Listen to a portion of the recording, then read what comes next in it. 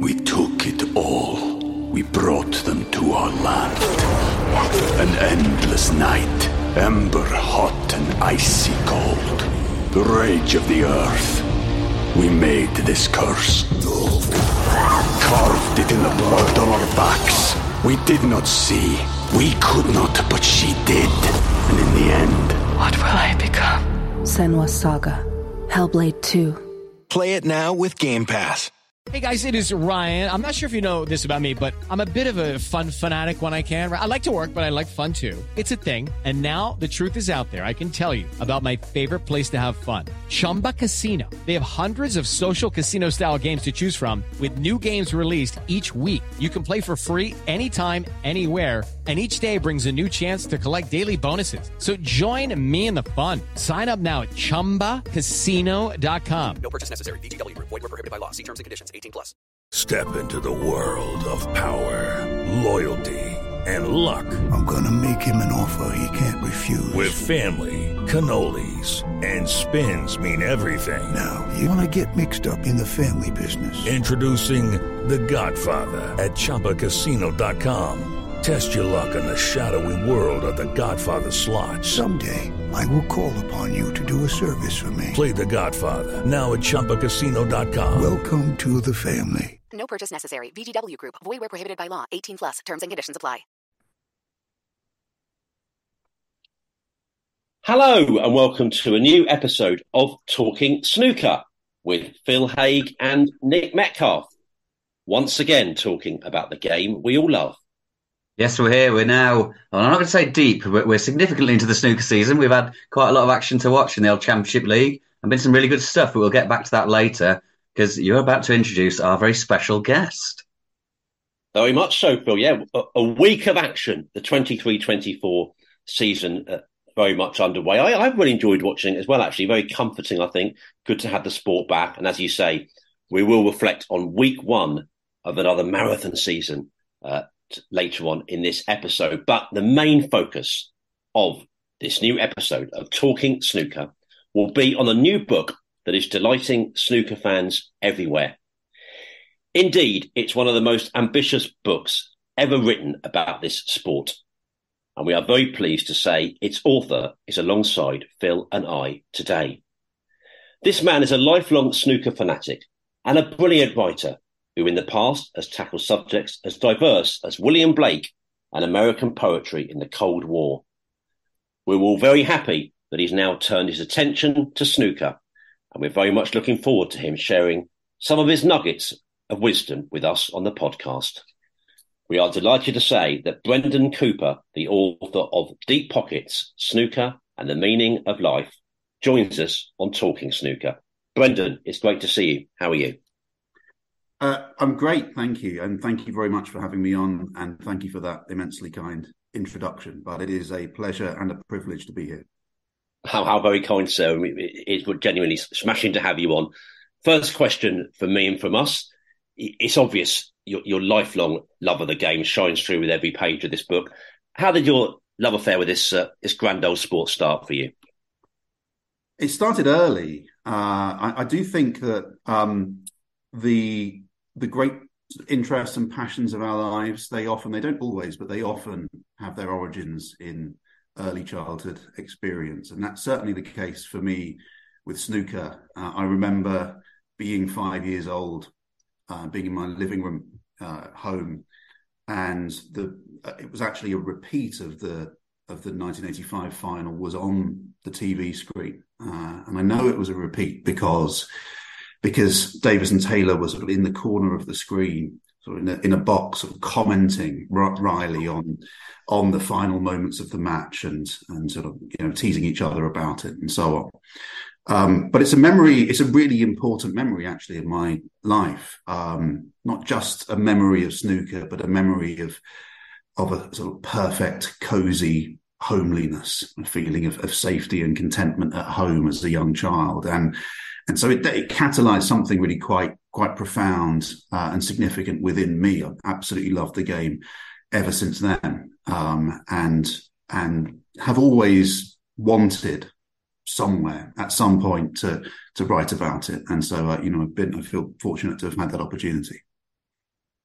And the idea for the book, I mean, it's an eye-catching title straight away, isn't it? Deep Pockets, Snooker and the Meaning of Life. Where did the idea for that come from? Yeah, so I guess the title is it's a bit of fun, Deep Pockets, but it's also there's something I think about the game of snooker that, in my view, invites the kind of considerations that I've been trying to take in this book. It's a game that is intriguingly slow, especially in relation to the sort of texture and the pace of contemporary culture. It's a game that's full of subtlety and mystery, of tactical complexity. You know, there are reasons why Clive James called it chess with balls in that famous phrase. You know, it is a game that is not just a game of skill, but a game of the mind. So I felt like the game itself warrants the kind of approach, the kind of angle I was wanting to take with the book, trying to connect it with the world of ideas and look at the game through the lens of various sort of philosophical concepts and so on. Mm-hmm. And how much was that set out when you started, or did you go on a sort of a journey and you took in things that you weren't necessarily expecting to cover? I guess something of a mixture, fundamentally. A lot of it came quite quickly. A lot of the ideas were fairly clear and obvious once I decided I wanted to take this approach. You know, thinking in terms of you know, concepts of victory and loss, and then the players and matches that I wanted to sort of bring into that. So quite a few of the chapters were fairly kind of rapidly on board, and as I went through, things shifted, and slightly more niche ideas came into view. For instance, you know, having a chapter on fashion and snookering dress occurred to me at some point. Now, hang on a second, that this is really interesting. That, you know, the curiosity and eccentricity of this in contemporary sport is something that requires a little bit of reflection. So there are chapters like that actually there are serious elements to it, but there's also quite, in some ways, a sort of more lighthearted take on things as well. So something of a mixture, I'd say. Mm-hmm. That makes sense. One of the things that you mentioned sort of from the start, really, and something that I think we are fascinated by, is historically the lack of literature on this subject, and the fact that we're not overladen with books. And, you know, we would see what we consider as contemporary sports, kind of equivalent sports, certainly in sort of public affection and, you know, just interest, that have sort of library fulls of books compared to this sport. How much of that knowledge sort of kept you going with this? And I wonder why you think that might be, if you can try and lay it out for us, why historically there hasn't been an enormous amount written about this sport that we all love so much. Yeah, it's a very good question. And it's something that has struck me and frustrated me for a very long time, you know, following the game. And if you look at other sports, and it doesn't need to be, you know, the biggest, the major sports of the world, but slightly more niche, what you might describe anyway as more niche sort of sports and pursuits. You find vast libraries of books of all kinds, you know, exploring the kind of culture and the history and the ideas surrounding those particular games. And when you compare snooker with, I think, anything else, it feels like the library is pretty thin. And it's especially pretty thin if you take away the biographies of players, of which there are some wonderful and fascinating books out there. But I guess whenever you're reading a biography of a snooker player, you're fundamentally following the story of that particular human being, you know, and their life and the things that have happened to them. Books that are, you know, historical books on snooker, books that explore the kind of culture of the game, and so forth. You really are looking at a very small number in history. I don't exactly know why. You sometimes hear, I think, and it's an outrageous and false claim, but you do sometimes hear people say, snooker doesn't translate particularly well to writing. They'll make a claim that, well, if Selby made a 63, he missed the blue, Robertson cleared up with a 71. It obviously is true. If you reduce snooker writing simply to that, to the sort of the bare facts and numbers, then it doesn't sound very interesting. But that seems to me to miss absolutely everything that is fascinating and rich about how we might use words in order to describe the game. So that was something that I was wanting to try to in some way contribute to by writing this book. That makes sense. Listen, we encourage everyone to get the book. There are myriad fascinating elements, and we'll only be able to cover some of them on this podcast today. But I am kind of interested in the pace of the game generally. You know, how snooker is kind of an outlier, which you explore in this fast-paced world. And I think, without putting words in your mouth, you'll tell me and us, you think the slower and more sort of measured pace of this game should maybe be embraced more than it is. I do. I certainly think that it's, although it has at times been perceived as in some way a threat to the game, in fact, I think it's a strength. And it's interesting the degree to which it has sort of survived and thrived best in many ways. And it's, you know, the World Championship is an extraordinary phenomenon in 2023 to be happening. Games that are matches that are taking place across multiple days. These epic narratives, you know, I mean, the semi-finals are perhaps the kind of zenith of that, where you sort of have 3 days of these games kind of going on and you know, ebbing and flowing, and it isn't until perhaps the latter stages usually that you have any clear sense of who is actually going to win that match. That all sits quite uneasily with a contemporary culture where we kind of expect instant access to everything. But it's really popular. You look at the viewing figures, it remains the case that, you know, millions of people across the country, obviously across the world, when you go into the international audience, are watching this and enjoying it. And so I think if you think of other sports, think of, you know, cricket as a sport where there has been a lot of attention to the idea that, you know, the 5-day test match in some way is under threat. And the introduction, not just of 2020, but then the 100 more recently, this sense that, we need to satisfy a contemporary appetite for fast-paced things and for shorter narratives. But I think that snooker shows something else. It shows that there is also another kind of appetite that's built into us, that is an appetite for the epic narrative and for slower, more incremental stories that unfold gradually, where small details and turning points and of various kinds are happening across potentially quite a substantial amount of time. And I think that is within human beings, that desire for those narratives. And so I think, yeah, that it's interesting, and it shows us something that snooker survives in the way it does in a contemporary world that looks like it should be hostile to it. Mm. It just builds up to make the climaxes even bigger, doesn't it? I think the recent World Championship showed that so well. Those epic comebacks, especially from Luca against Ronnie and against C, they're made all the more special because you've had a day or two of build-up to do that. You know, if that was just the first session, then it wouldn't work. And it's interesting you mentioned cricket there, because I think a lot of it is what is perceived to be what people want. But actually, test matches are sold out all the time. They sell better than anything. And the World Championship's as popular as anything. So it just seems to be sort of what we think society wants compared to what, you know, it shows that people do like these long, drawn-out things. Yeah, there's definitely an element of that, I think. And I think you're absolutely right. If you think about that extraordinary comeback from Luca. But, you know, it was a long comeback, you know, from such a kind of extraordinarily sort of, you know, hopeless position. And that made it all more dramatic. If you think about, you know, a couple of years ago, that extraordinary day when both of the world semi-finals went to the deciding frame.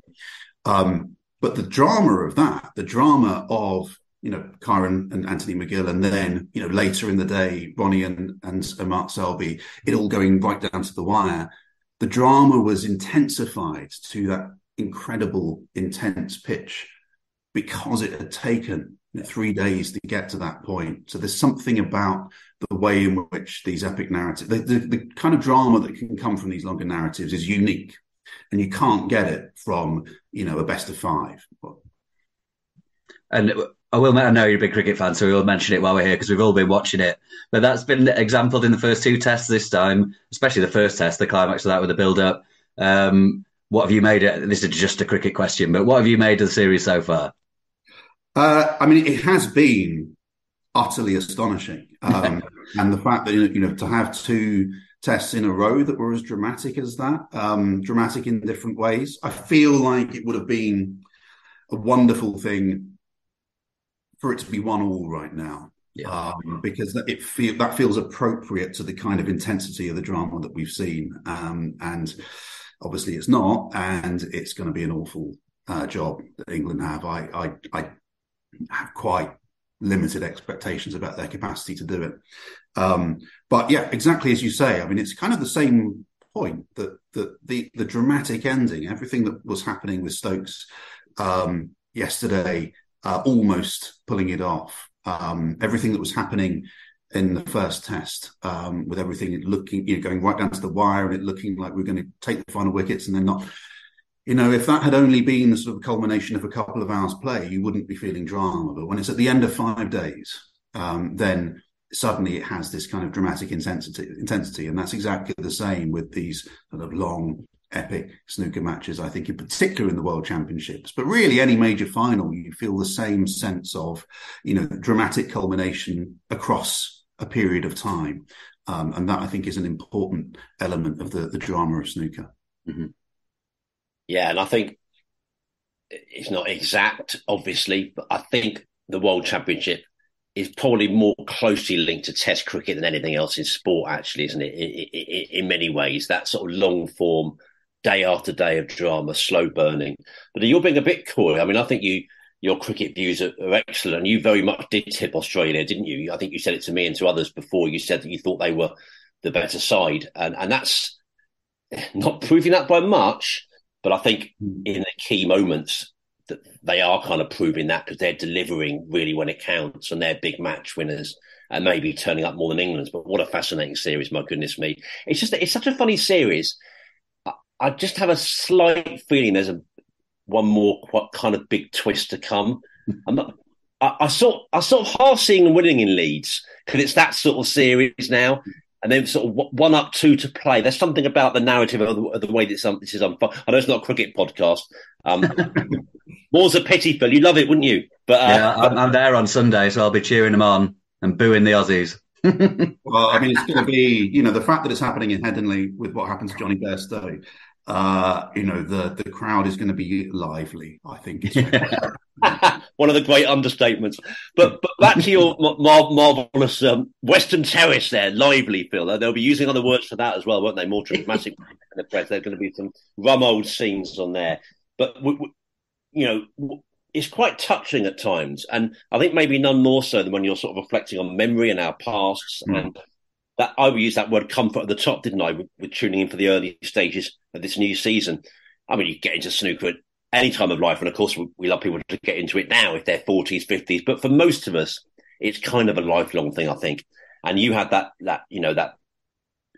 image of watching it when you were a young boy that you convey so brilliantly. And there's that quote from Louis Gluck, isn't there? We look at the world once in childhood, the rest is memory. And that and the way we sort of almost not everything, but so much is linked back to those early days. And it gives us all that sort of warm nostalgia. And sometimes, when you look at the game, and maybe I'm being too romantic, it could be 30, 40 years ago. There's that unchanging element, isn't there? Yeah, I think that's true. That the timelessness. I mean, that's interesting. Snooker's relationship to its own history, I think, is a fascinating thing.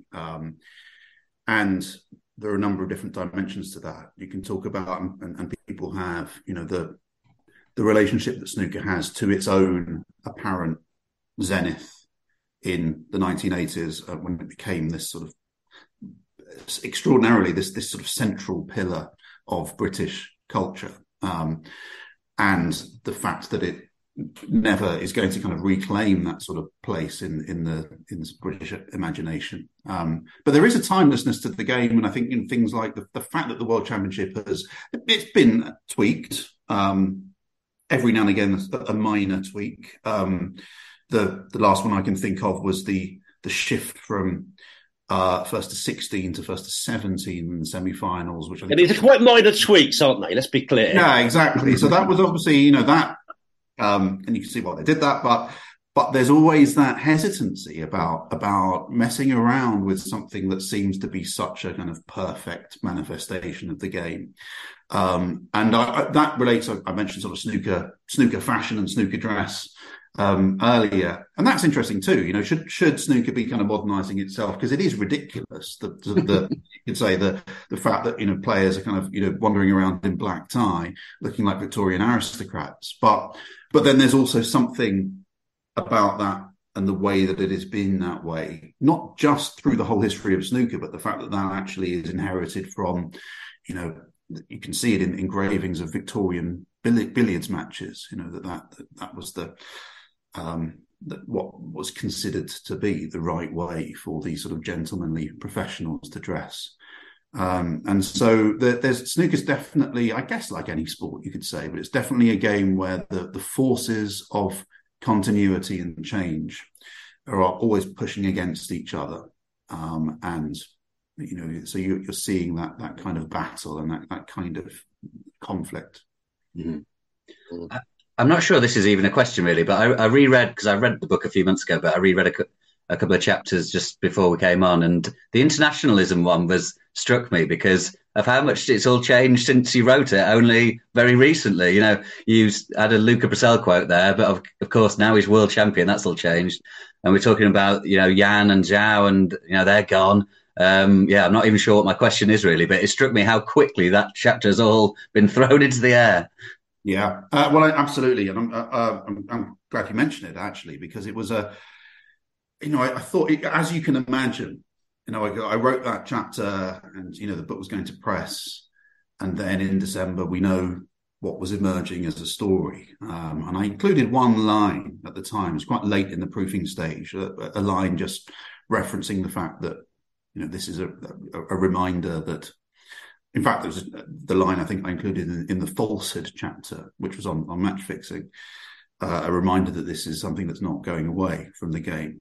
But I decided I'm going to leave these discussions, the quite optimistic discussions about Yan and about Zhao Xintong as, you know, the future or part of the future of international snooker.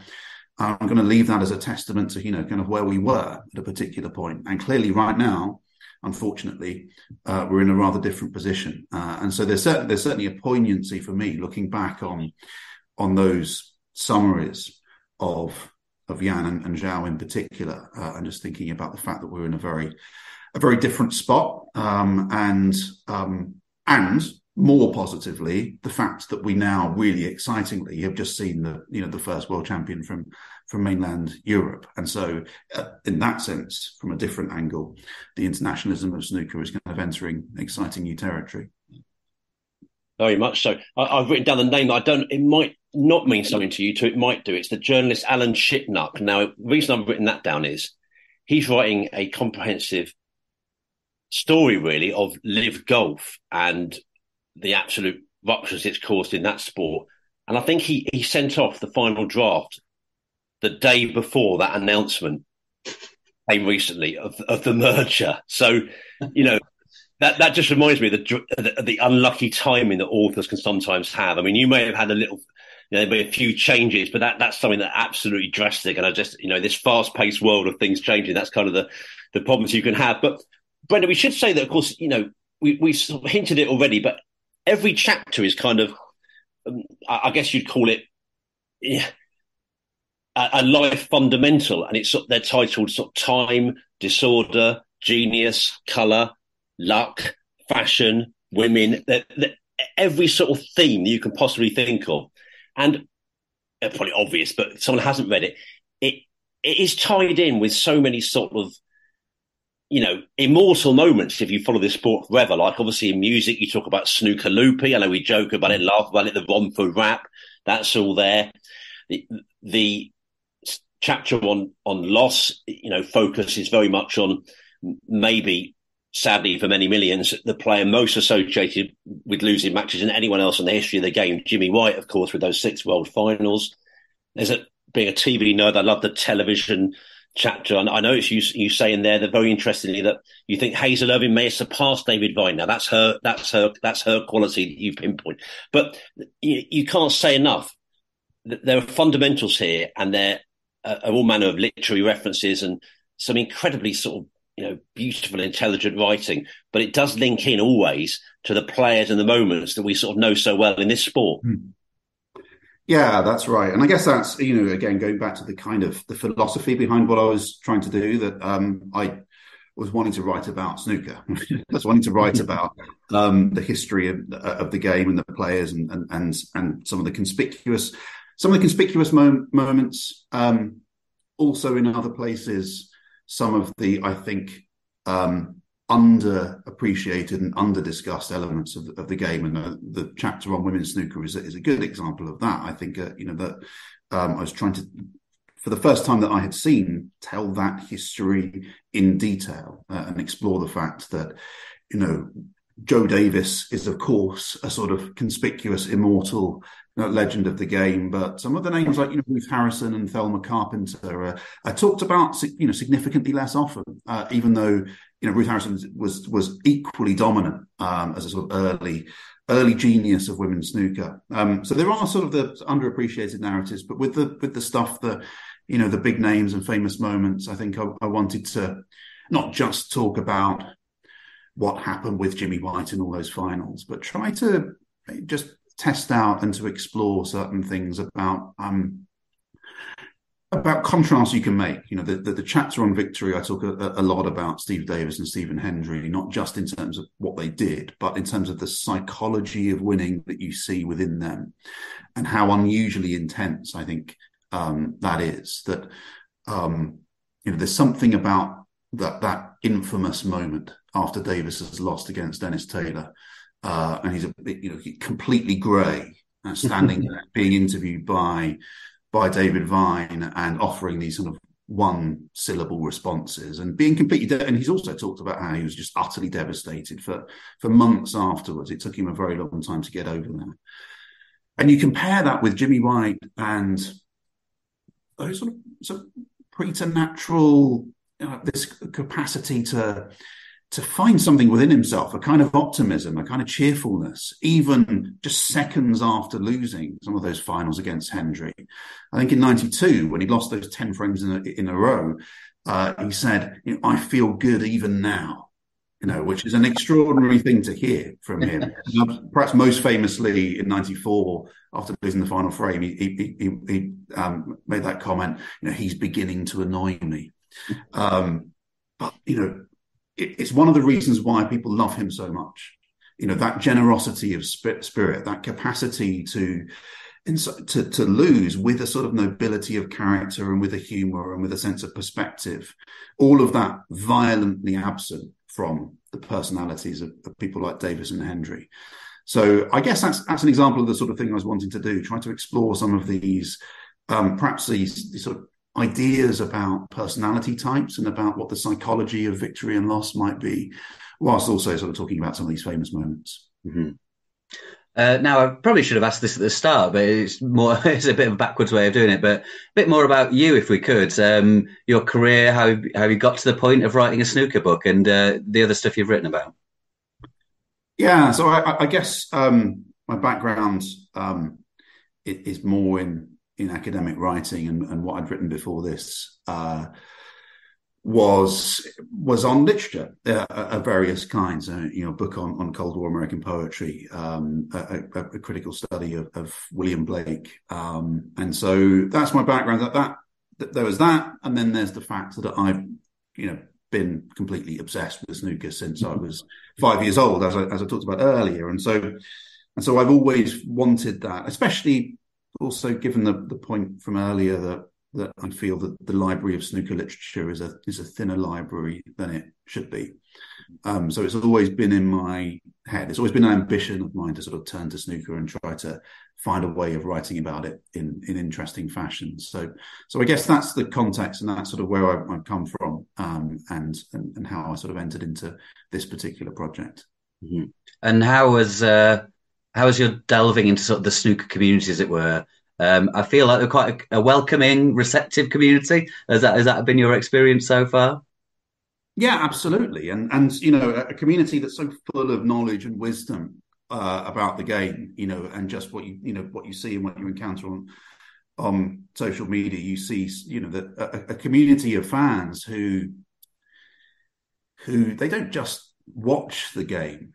They think about it really carefully, and they have sort of debates and discussions of various kinds about what's going on. They're attentive not just to the kind of big name players, but what's happening further down the rankings and what's happening from tournament to tournament, not just the most conspicuous tournaments too. So I think, I guess I was trying to write a book for what you might describe as two different audiences, because there's the audience of avid snooker fans.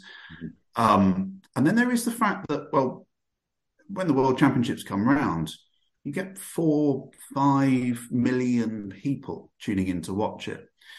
And I think not all of those people are following every single tournament. Not all of those people are, familiar with, players who are at sort of 50 or 60 in the rankings. But they're tuning in to this kind of significant cultural sporting event. And so I guess I also wanted to write something that might be of interest to, I don't want to say sort of fair weather snooker fans, but, snooker fans who maybe watch some of the major tournaments, but aren't necessarily closely following every detail of the game across the season. Mm-hmm. Well, that makes a lot of sense. And well, we're just, as I said at the top, we're incredibly grateful that you did turn your attention to this sport. Now, I just want to give some idea again of the kind of variety here. And I know I think we mentioned it last time, Phil, but the index is particularly revealing, I think. And I'm going to, if you permit me a moment, I've picked the letter P because I think there's a particularly nice variety here. So here we go. This gives you an idea of just the incredible scope of this book from Brendan. So it's Pala, Cherry, Parnook or Han, Hanasar, Monty, Parrot, John, Perfection, Performance Enhancing Drugs, Perry, Joe, Philbin, Maggie, Phillips, Wendell, Pitchett, Ty, Pinches, Barry, The Pink Ball, Plank, Max, Plath, Sylvia, Plato, Paul, Pop Music, Pope, Alexander, Post-Retirement Careers, Post-Truth World, Pot Black, Hound, Ezra, Powell, Mike, Power, Price, Mick, Priestley, JB, Prize Money, Psychological Strength, Pullman, John, The Purple Ball. Now that is a lineup. That'll be a dinner party of a lifetime, wouldn't it? I mean... I think it's pretty obvious how that all fits together. Before we came on air, Brendan, just before, tell us the two you mentioned in tandem, possible double act. Pinches and Plath.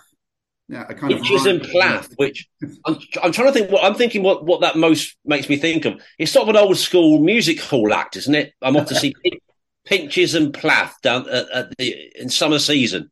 Well, I'd buy a ticket if that was on the But yeah, I think, I suppose that list is indicative of the sort of thing I am trying to do in the book, which is to bring the world of ideas, but also, philosophical statements and literature, to bring it to snooker and to try to sort of shine a light on snooker through some of this stuff in a manner that I hope kind of throws a certain kind of light on the game that hasn't been thrown before.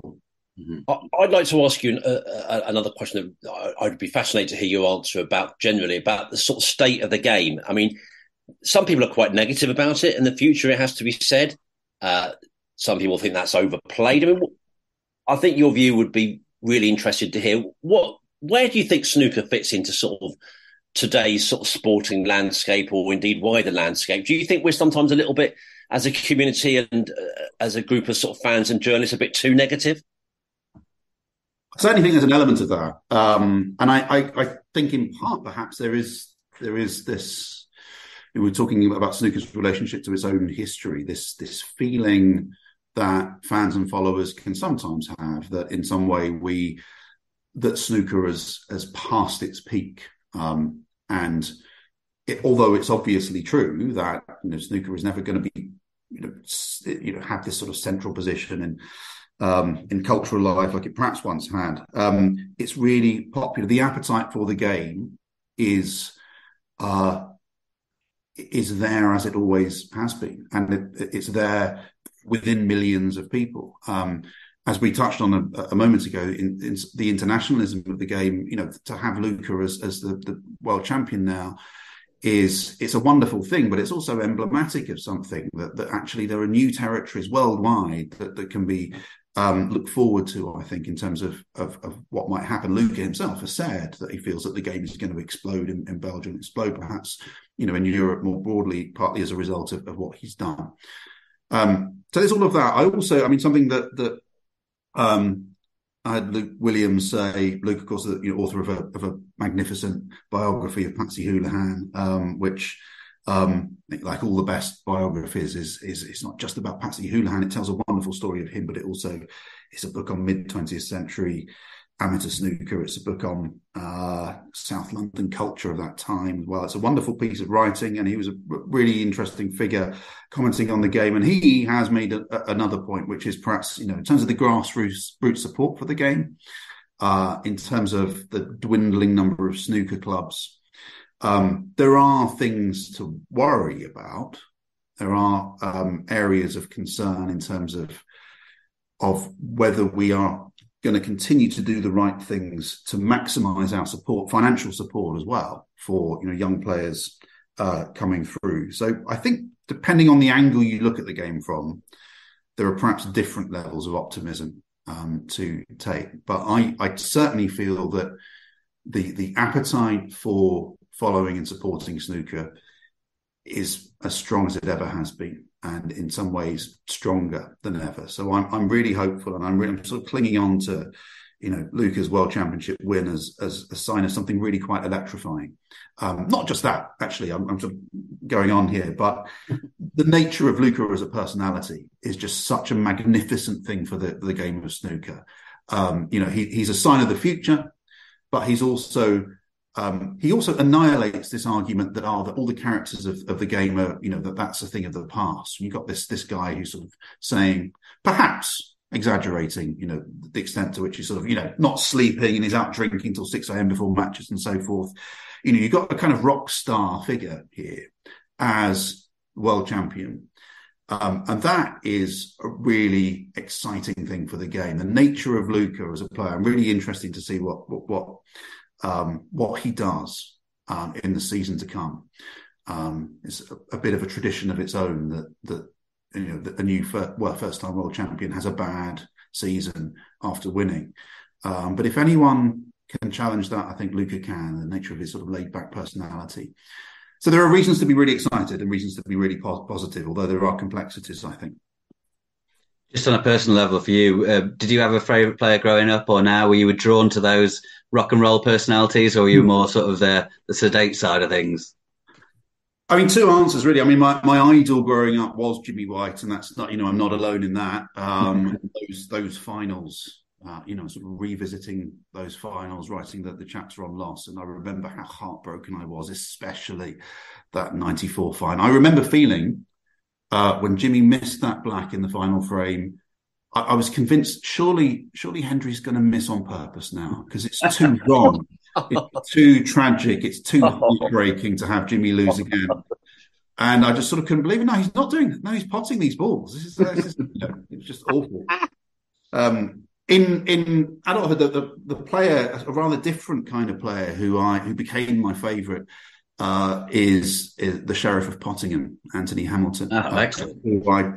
Who I think is a fascinating player in snooker history. A real underachiever, an underappreciated player for a long time. But I love following the story of his career, and the way that he, improbably won the German Masters in his mid-40s. When no one thought that he would ever win a ranking tournament, and it's a different feel following a player where, perhaps his own expectations are limited. But, and if Anthony Hamilton gets to a quarter final, it's exciting news. A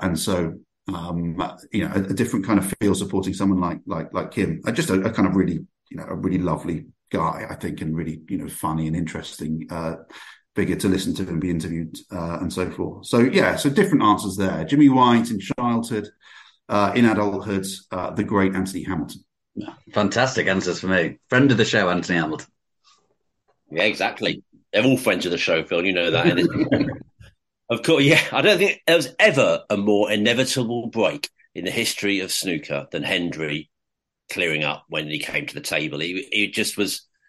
It was never going to be. And of course, what just comes to my mind that that he's beginning to annoy me actually came from David Vine saying, "What can I say apart from happy birthday?" I mean, oh dear. Yeah. I mean, that was just, oh dear. I mean, yeah, you've taken me back to watching that at York University. I said it before on here. You say, oh, you get over things, but there's a tiny, tiny part of me, and I'm sure you, that won't ever get over that. And you wouldn't want to, would in a way, would you? Because therein lies its importance, I think. Yeah, and one of the things I talk about in the Lost chapter is, it's some way it's part of why Jimmy White is so loved. We struggle a lot more, I think, to identify with the kind of the winners in life, these figures who ruthlessly and successfully achieve victory consistently. That's not really how life tends to work.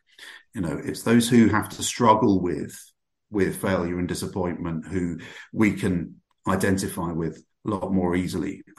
There's a kind of strangeness to it, because obviously Jimmy White is actually one of the most successful snooker players ever. I think I say in the book that he was still in the top 10. I think he's not quite in the top 10 ranking tournament winners now, because I think Sean Murphy's won an 11th, and so he's just dropped off. But 10 ranking tournament victories in all of those world finals. He's a player of immense success, and yet we tend to see him as emblematic of these sort of noble and tragic failures. Absolutely. No, you summed it all up very well, and you sum up everything very well in this amazing book. What's sort of next for you then? Maybe we'll wrap up like that. I mean, what sort of subject are you tackling next? So I am right now working on a book on cricket, on the art and literature of cricket, cricket and the English imagination, trying to trace responses, artistic and literary responses to cricket, really from some medieval manuscript illustrations. Fascinating. Right. People holding kind of what look like cricket bats. Are they cricket bats? We can't really know, but it's interesting stuff to think about, and sort of tracing things kind of through the centuries to the modern day. So all being well, that will appear sometime next year. Oh, that's great. And we haven't said this for a while, actually, but we're going to wrap up, but has there been anything that you really would have liked to have talked about that we haven't explored or mentioned? I mean, please do speak up. I mean, you've just been a marvellous guest, and we encourage everyone to buy your book. Well, that's very kind. I mean, no, it's just a privilege to, and I really, it is a dreamlike phenomenon to come on this podcast and be able to talk about snooker. This is life at its very best. So I'm just very grateful to be here and to be having a conversation with you. No, we're not clever enough to take clips, are we? We're too stuck in the dark ages. But that's got to be a sort of soundbite, isn't it? I think that's got to be the intro to the podcast. If we can rustle up some theme music to go with "This is life at its very best," then that's perfect. Can I suggest the Romford Rap as the theme music? Oh, you can, yeah. A famous hit from yesteryear. Brendan, what can we say? Thank you so much. Will you come back and see us again one day? It would be an absolute honour. So yes, please. Oh, thank you very much. The honour's been all ours. And echo what Nick said. It's an absolutely fabulous read. I've read it pretty much twice now. So yeah, go buy it if you haven't bought it already. And you can get it pretty much, obviously, available widely among booksellers and indeed, across various parts of the internet, of course, Brendan, isn't it? And it's Deep Pocket Snooker, the Meaning of Life. So is there anywhere particularly people can get it you'd like to plug before you go? I think, it's out there in major bookshops and, the usual online sources. Hachette UK is the publisher. And so that will be one online place that you can easily find the book. All the best then. And thank you so much for joining us. And we wish you well with the sales, of course. Thank you so much. And thanks again for having me on. We took it all. We brought them to our land. An endless night, ember hot and icy cold. The rage of the earth. We made this curse. Carved it in the blood on our backs. We did not see. We could not, but she did. And in the end... What will I become? Senua's Saga. Hellblade 2. Play it now with Game Pass. Cheers, Ryder. What a marvellous guest there, Brendan Cooper, the author of Deep Pockets, Snooker and the Meaning of Life. Well, I feel quite a bit more intelligent now, having Brendan in my company now, Phil. I'm going to go and, all these, sports pages I'm often reading, I think if I just get myself into a little bit of, medieval manuscripts, this is where I've been going wrong all these bloody years. Maybe. I mean, I feel a little bit less intelligent, so at least we've both gone one way or the other. But yeah, no, what a fascinating guy. And yeah, I'm sure that cricket book will be excellent as well. Absolutely. We should say that we've had just a marvellous guest there. We have got some more snooker to talk about, and you are listening here to Talking Snooker with Phil Haigh and Nick Metcalf. And we are talking now about the Championship League, which is underway, Phil. A week old, isn't it? My goodness me. And, I think you said at the top, there's been some nice action, I think. I haven't watched an immense amount of it, but every time I've tuned in, I've tended to watch the quotes unquote lesser table. I mean, it's all subjective on the YouTube, which it's available for free on YouTube every day, by the way. I've just got in there, searched Matchroom, and it just pops up there, and you can watch it every day from midday on there. And we should say, there's been some established names, but perhaps one or two slight surprises, isn't there? We kicked off last Monday. I know we were on air for that, and that was Ashley Carty and Daniel Wells winning their group. So congratulations to them. And then the story continued last Tuesday with Martin O'Donnell and Chris Wakelin winning their groups. O'Donnell with 7 points there, 3 ahead of Hossein Vafai. Wakelin with 6, 1 ahead of Ollie Lines. And on to Wednesday, it was Michael White and Robbie Williams topping their groups. 3 wins out of 3 for White. He comfortably won his group. One of those wins over Ryan Day, actually, by 3 frames to 1. And Williams getting through with 7 points from his 3 matches. We say it again time and time, but Michael White's a lovely player, isn't he? It's never a surprise to see him sort of do well. And, we hope that continues. Yeah, no, not at all. Ryan Day probably was the favourite. He definitely would have been a favourite because he's had a lot of success in the Championship League over the years. But also no surprise to see Michael White do well. He's continued his ascent up the rankings from when he came back on tour and was obviously sort of falsely really far down. But he's a top player, really, isn't he? Really is. On to Thursday then. Kyron Wilson and Tep Shire are new topping their groups. Wilson with 3 wins out of 3. And finishing 3 points ahead of a very recent friend of the podcast, Phil, Louis Heathcote, was on with us a couple of weeks ago, and still a lovely episode that. So if you want to listen to that, please do. Kyron close to 147, Phil, missing the final pink, so had to settle for 134. And Tep Shire also comfortably winning his group, 3 wins out of 3, finishing 3 points ahead of Florian Nuzler. And then good to see one of the young guys getting a tryout on Friday, Phil. Mark Williams, I think he's from Wales. Looks good, looks the part. He's got a big future, this one. But seriously, though, 32nd season on tour. And, he certainly did look the part. 3 wins from 3 matches, only losing 1 frame, 2 centuries and 6 half centuries. And the evergreen, timelessly special Williams. And Barry Pinches. That made the combined group winners that day with an age of 100, the grand old age. And shouldn't harbour on that, but they you can't put a price on experience, Phil. Pinches did very well, actually, 7 points in 3 matches to finish 1 ahead of Julian Leclerc. Perhaps shouldn't have that much surprise in my voice. Barry's been around forever, of course, top player. But yeah, very much the day for the veterans, that one, wasn't it? And but also, let's just say, Kyron and Mark Williams, they must have been doing a bit of practice, Phil, in these sort of quieter weeks. Well, I'm not so sure, really. I mean, Williams always insists he doesn't do any, and by social media, has been sort of jetting around. And I think Kyron just got back for a stag do, so maybe it was just the relaxed nation of it that got through. But yeah, I mean, it's no surprise to say that Mark Williams and Kyron Wilson played exceptionally well, but they really did. They looked really brilliant.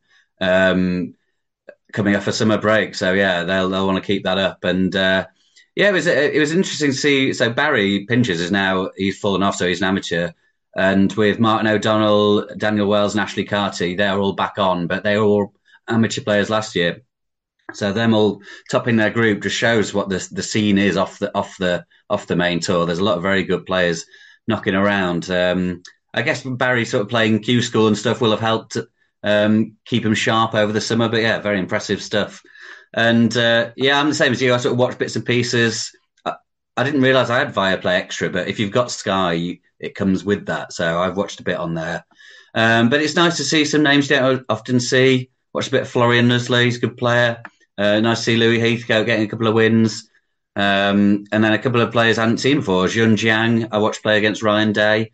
As ever, players that you've never seen before pop some excellent balls and you think, wow, he's going to be amazing, but it's all about the consistency. I watched Liam Pullen, actually, in his group. 17-year-old. Actually, it's his 18th birthday in about a week and a half. But he got his first win on tour, beating Anton Kazakov, and got a draw against Ollie Line. So encouraging start for him. And I spoke to him a couple of days after that. Really committed, hard-working young player. Travels to Leeds to the northern every day from York. And quite literally is every day sometimes, at least 6 days a week, if not 7.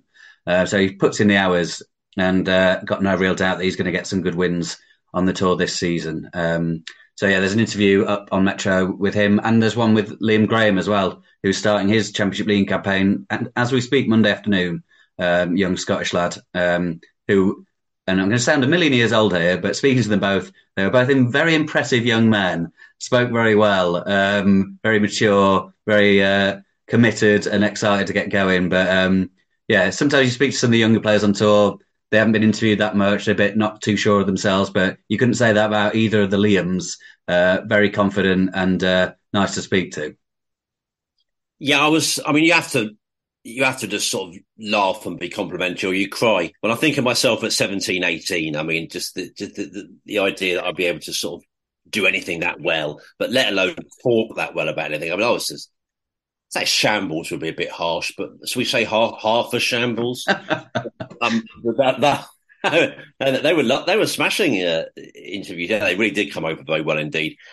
Yeah, I watched mainly the other table on YouTube. I did put that clip. I don't know if everyone saw it, of Elliot Slesser, who seemed very unhappy with the table conditions. I think it was Slesser and Victor Sarkis I watched actually during one. It was one lunchtime in the cricket, one of those where, you know, obviously the Ashes cricket. We shouldn't presume that everyone listening to us is into the Ashes or into cricket, but for us here, most of us sports fans in this country, it's a very big deal. But it did actually take my attention because it was kind of like there was sort of a bit of a weird energy about the match. Really, there was all sort of complaints and arguments about free ball at one stage. Elliot was kind of complaining about the table, which I must admit, looking at that clip, didn't look the smoothest run on that ball, I have to say. But yeah, no, it has been nice to see some of the other players, and yeah, good point about Hiron there. Now you say it, I did see that picture. His brother was there and a few other characters, weren't they? They'd been out sort of drinking, so I'm not sure that. Well, listen, Phil, let's be honest now, and Brendan spoke about this earlier, with the old Luca. They're all going to take the Luca Purcell path to glory now, aren't they? You know, never mind practice, chuck that out the window, all the norms. Do you remember? I know it's some funny tangent to go off, but when Luca was first talking about that during the World Championship, I wouldn't say it was sort of discussed from Alan McManus, and to some extent Jimmy White, which is a bit rich from Jimmy, bearing in mind his past, but certainly from Alan, it was a bit like, well, you could see his mind whirring. He had to ask him, "What do you mean? Why not?" It just couldn't. It's just not the way to do it. But listen, life's a rich tapestry, Phil Haig. Yeah, no, I remember that. That was sort of, yeah, Jimmy sort of looked surprised, but obviously he could recognise it somewhere. But yeah, that's complete, like, alien to someone like Alan McManus, you know, not preparing properly, not putting in the hours.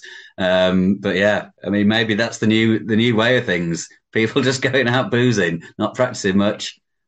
Hey, maybe that's the way to get young players into the game. You don't need to practice anymore. You just have a few drinks and be very successful. You could see a wave of new players coming in. Yeah. Well, some good players this week. Nice player. I had a quick look before we came on. Jimmy Robertson in action today, former ranking event winner. Stuart Bingham, former world champion, former Masters champion, in action tomorrow, Tuesday in the UK. Zhao Yulong among the players in action on Wednesday.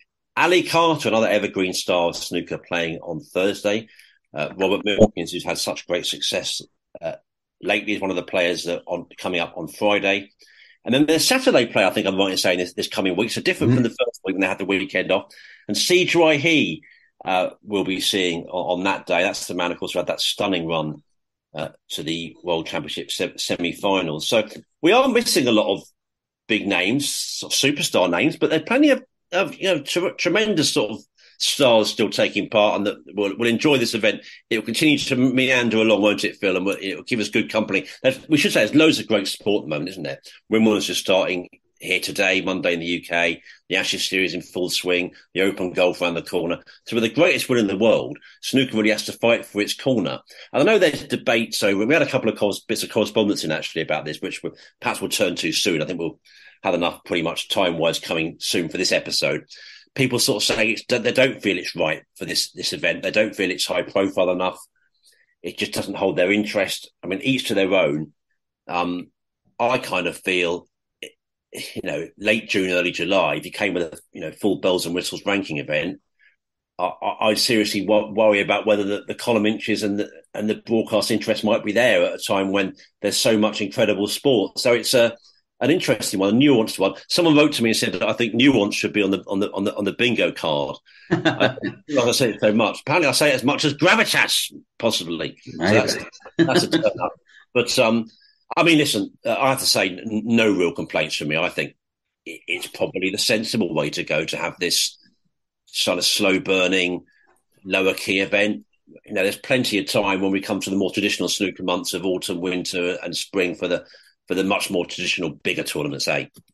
Yeah, and it's so long, it would feel weird if the season almost sort of went on pause so we could fit in a month of Championship League sort of in the more business-endy bit of the season. So, yeah, I mean, maybe there could be like a proper curtain raiser, short, like limited field. Here's the season starting, and then this would happen just straight away afterwards. So, yeah, I spoke to some players who actually quite like it because there's not much pressure on. You can sort of ease yourself into the season. But then I was saying to Liam Graham, because it's his first pro tournament, he felt it was a bit underwhelming because he said if you're not in the snooker world, you wouldn't even really know it's on, which is a fair point from him. It's a low key way to make your sort of pro debut, but. Yeah, no, I mean, it is what it is, isn't it? And like you said, we're missing some names, but there's so many like intriguing looking groups. I was looking at one, which is sort of table 2 on Thursday, which is Wu Yiza, Pang Junju, Hamad Mir, and Stan Moody.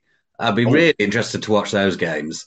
3 of the brightest young talents of the game, and Hamad Mir's a bit older, but he's always very exciting to watch. Great potter. So yeah, I mean, a group like that, sort of low key, table 2 on a Thursday, but great stuff.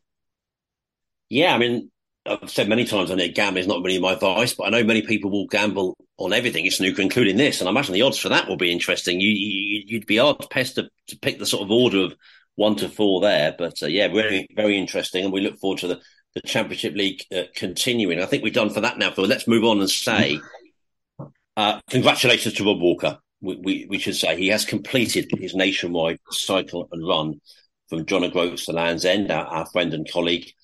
He did it, of course, in memory of 3 friends of his who have all sadly died recently, and particularly heartbreakingly, a friend of his young son who also died. He raised money for 2 fabulous charities, the Brain Tumour Charity and the Jessie May Children's Hospice. And the last time I checked, the total was in excess of 32,000. So typical Rob, he managed to get himself pretty well across the media, including once on Good Morning Britain, live in the morning, Phil. So that was, I think John Higgins on that morning, wasn't he? And who's joining us very soon. We'll remind you of that later. But yeah, typical Rob. He didn't look that tired. I mean, I get knackered sort of walking to the shops of a morning, Phil. I mean, come on. I'm not quite that bad. I'm playing up, but yeah, I mean, come on. He didn't come across as a man that just sort of cycled a man down the nation, did he? He's something else. He really is. Oh, he's a machine in many ways. Yeah, and he's an incredibly fit bloke. So one of those things where when he said he was doing it, I mean, almost anyone else I know said he was doing Land's End, John O'Groats to Land's End. He'd be like, bloody hell, I hope you've been training.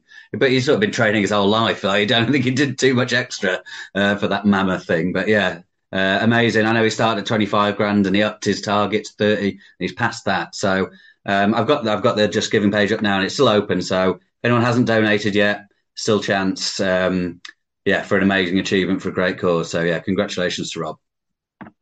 It's been doubled as well, isn't it? Is that right? If it goes over a certain amount, I think they were matching 25 grand, so it's gonna get a big boost. Yeah, so it's going to be a huge amount of money, which is great.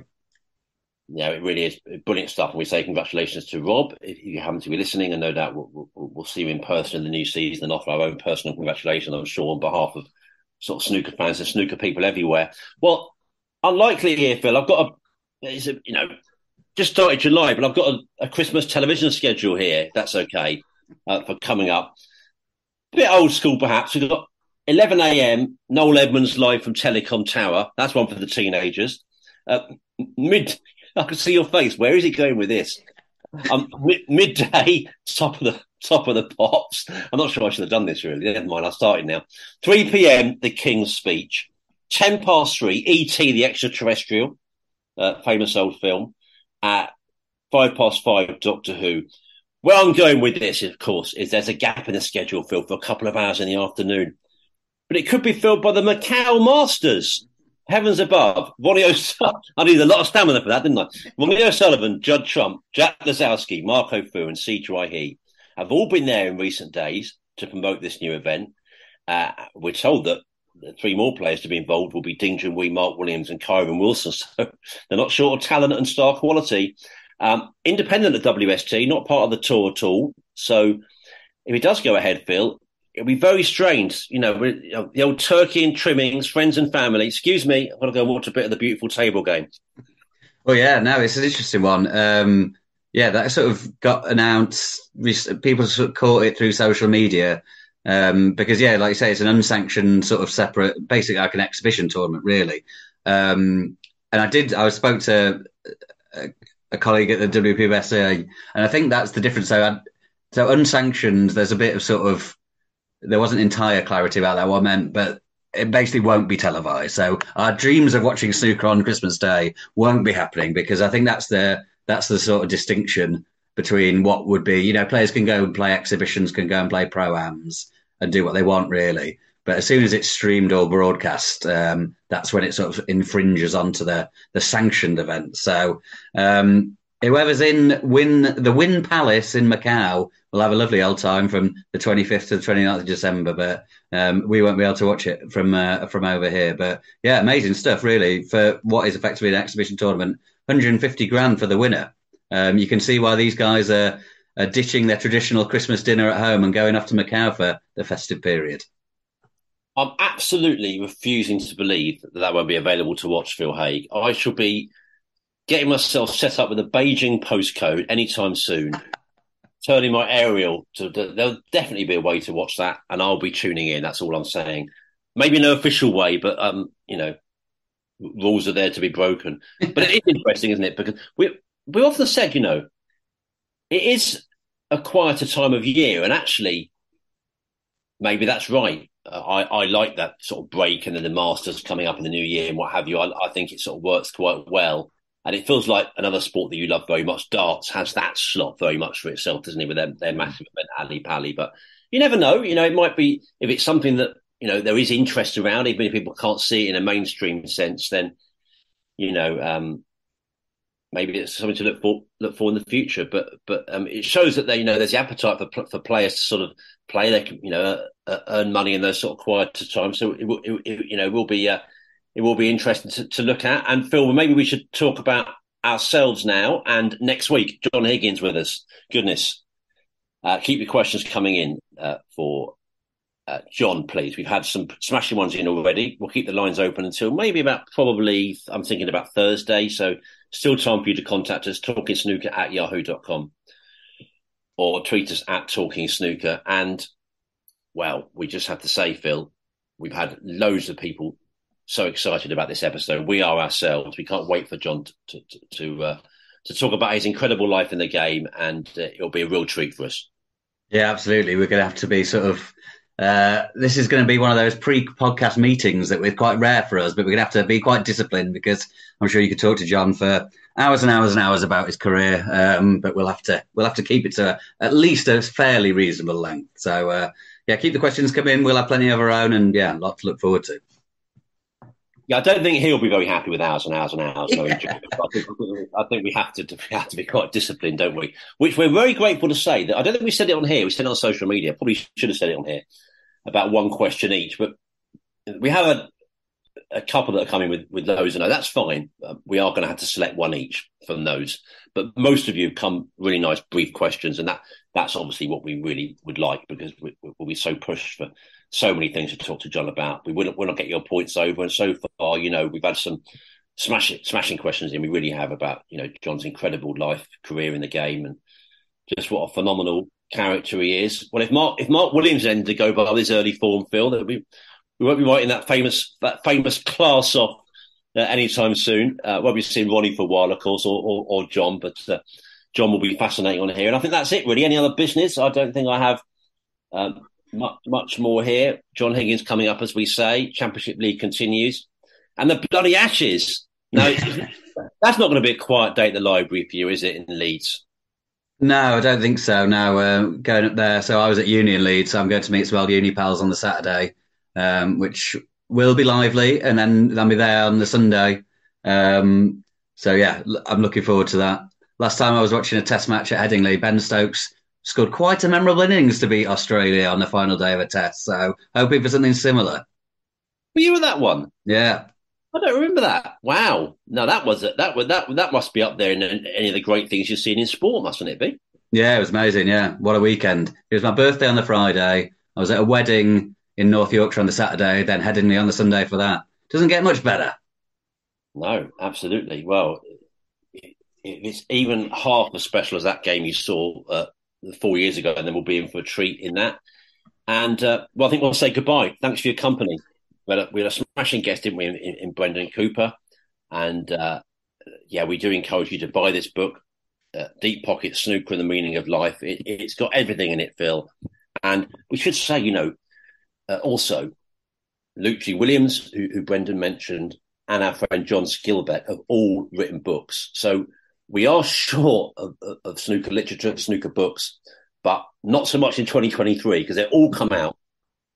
They're all just basically coming out around about now. So we encourage you to read Luke G. Williams on Patsy Houlihan, John Skilbeck on the 1982 World Championship, Goody Two Shoes, and this book by Brendan Cooper.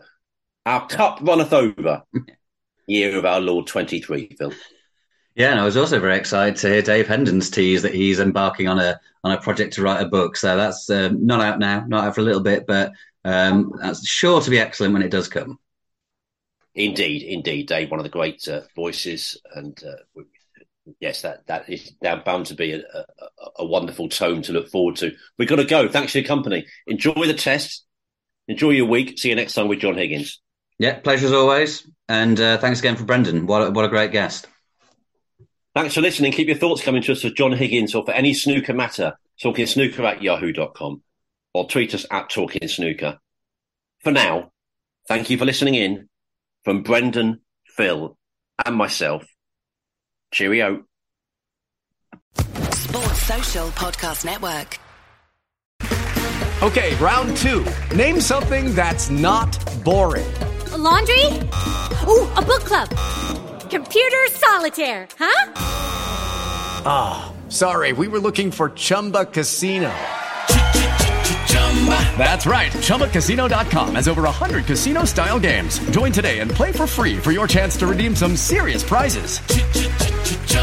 ChumbaCasino.com. No purchase necessary. Void where prohibited by law. 18+ terms and conditions apply. See website for details.